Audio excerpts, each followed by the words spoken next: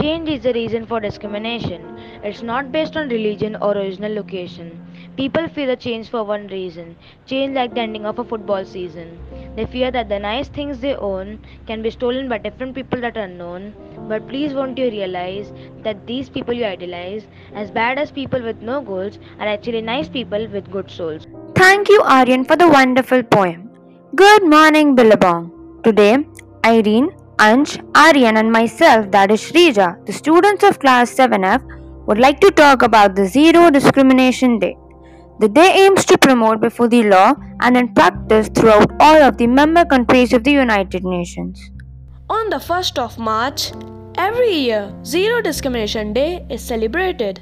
The day is dedicated to promoting equality before the people, the law of the land. This day generally focuses on no discrimination despite having different gender, ethnicity, and physical disability. From a young age, children are often brought up in heteronormative settings within their own homes and in school. Parents often respond quite negatively when the children cross gender barriers, prompting transgender youth to run away. As a result, homeless transgender youth are more likely to turn to drug dealing, car theft, etc. Several recent studies have shown that transgender individuals face discrimination within their own family units and school, in employment and housing, within government settings through hate crimes, and under the justice and legal system.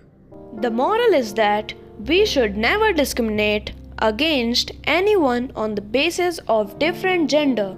Now, I would like to conclude the podcast with a thought. Discrimination is not done by villains, it is done by us. Thank you for listening to our podcast and have a marvelous Monday.